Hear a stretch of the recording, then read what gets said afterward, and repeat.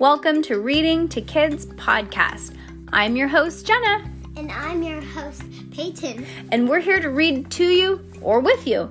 We know that sometimes moms and dads don't always have the time or the motivation to read to their kids each night, and we know how important it is. So, on those nights that you're not in the mood, we're going to do it for you. Can't wait to read with you. Good job, Peyton. High five.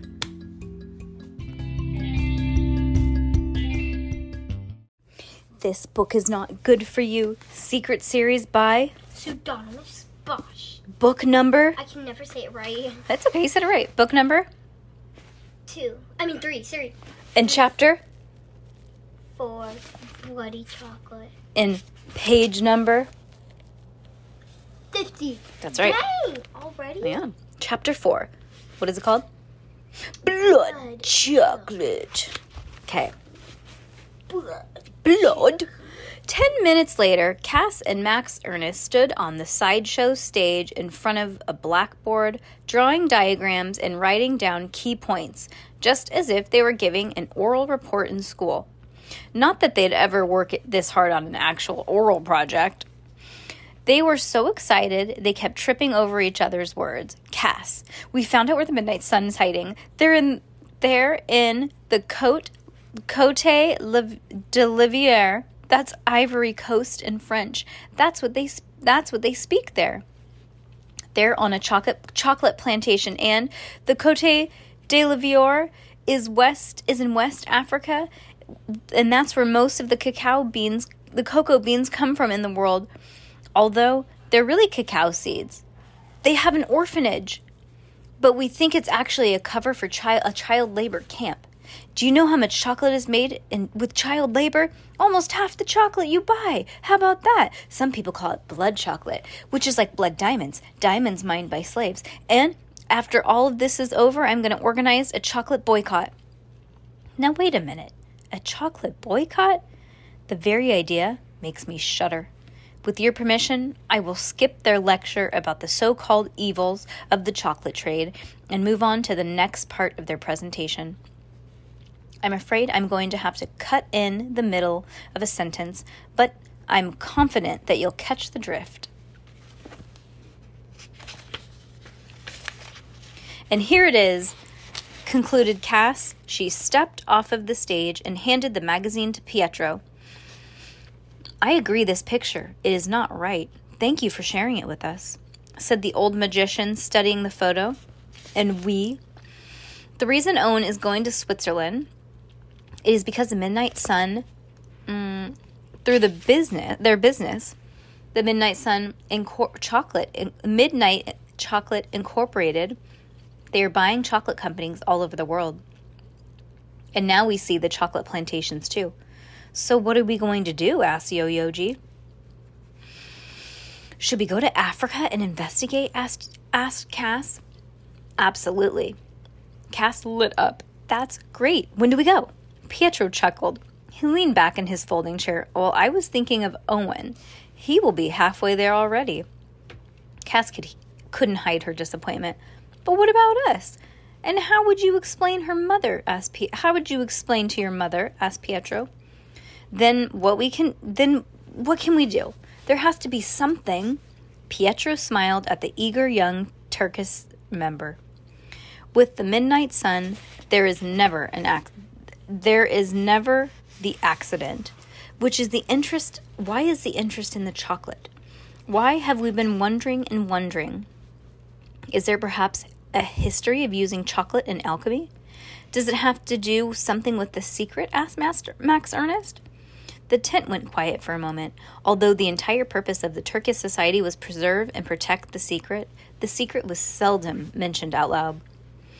Everything they do, it has to do with the secret, Pietro said finally.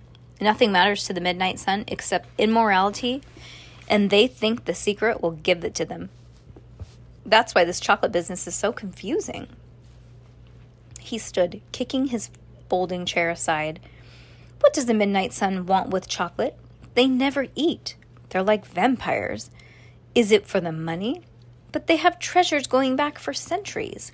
He gestured with his hands, expressing the depth of frustration. I do not understand what they are after. That Miss Mavius and Lucian? I mean, Dr. L. He spit out the name if it were dirty. If Pietro was especially emotional on the subject of Dr. L, everyone in the tent knew why.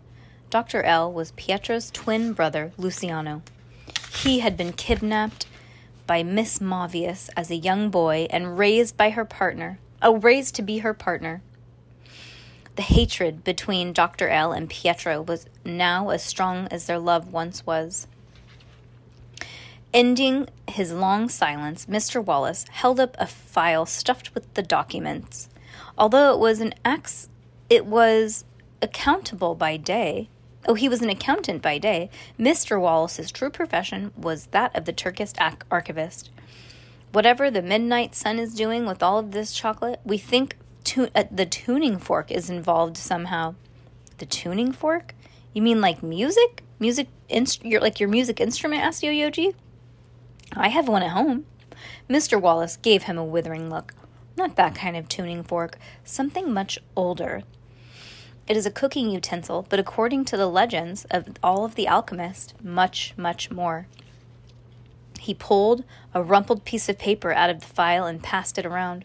It was an old drawing of a two-pronged instrument that looked something like a musical tuning fork, if you know what a musical tuning fork looks like, but it was longer and more rough-hewn. With the tuning fork in his hand, a chef has the power to stir anything to taste like anything in the world. Said Mr. Wallace as the others examined the drawing. The food of the fork acts as the person's memory in a way that haunts him, and he wants it again and again. So what does it have to do with chocolate? Said Mr. Wallace. Cass asked nervously. Mr. Wallace wasn't the easiest person to talk to. Well, I was getting to that if you'd only wait a moment. As the story goes, the tuning fork was forged by an Aztec sorcerer and was first used to stir chocolate for the Aztec emperor. You know, of course that chocolate came from the New World, and originally it served as only a drink. Yeah, we knew that, said Max Ernest, as if they'd known it for years and hadn't just read it on the internet the night before. The tuning fork, I thought, was the only myth, said Pietro, but who knows, Mr. Wallace, he may be right this time, unlike the usual. He laughed at his own joke. Cass and Max Ernest, Yo-Yoji, I want you to learn what you can about this tuning fork. Is it real? Where is it? And let us hope that we can find it before the midnight sun do. Well, where do you think that it might be? Asked Max Ernest. Are there any clues? Not many, said Mr. Wallace. Supposedly, the fork traveled to Europe with a monk in the late 1500s. A loud, ill-timed telephone. Oh, it says. Oh my God! I'm a ding dong. I thought it said growl like It said ring. A loud, ill-timed telephone ring stopped Mr. Wallace in the middle of his sentence. Her ears burning with embarrassment, Cass pulled her phone out of her pocket. You brought your cell phone with you to a Turkish Society meeting? Mr. Wallace stared in a way that would be the strictest grade teacher would give the strictest grade teacher a run for her money. Never mind how rude that is. Think of the danger. It could be bugged. Don't be so hard on the girl, said Pietro. Nobody has bugged her phone. It's my mom, said Cass sheepishly. I'm supposed to meet her outside right now. She thinks this is clown camp. Go on then, said Pietro. Answer. Miserable Cass clicked on the phone. Hello? Mel? No, don't get out of your car. It's all over and there's nothing to see. We aren't tightrope walking, I swear. Having a mother, even an adopted one, was terribly inconvenient when you're a member of a secret society. Perhaps Cass thought that she didn't want parents after all. That's an interesting thought, huh? What if you didn't have parents? Have you ever thought about that? No? Wouldn't that be strange? Oh my gosh. What would you do if you didn't have parents? I don't know. Be sad and lonely? All you'd have is... the cats and the dogs. I know. The fish. Who would pick up all the poop? That is a lot of poop. A lot of poop responsibility for a little girl. All right. See you on the next chapter. Bye. Say bye. Bye.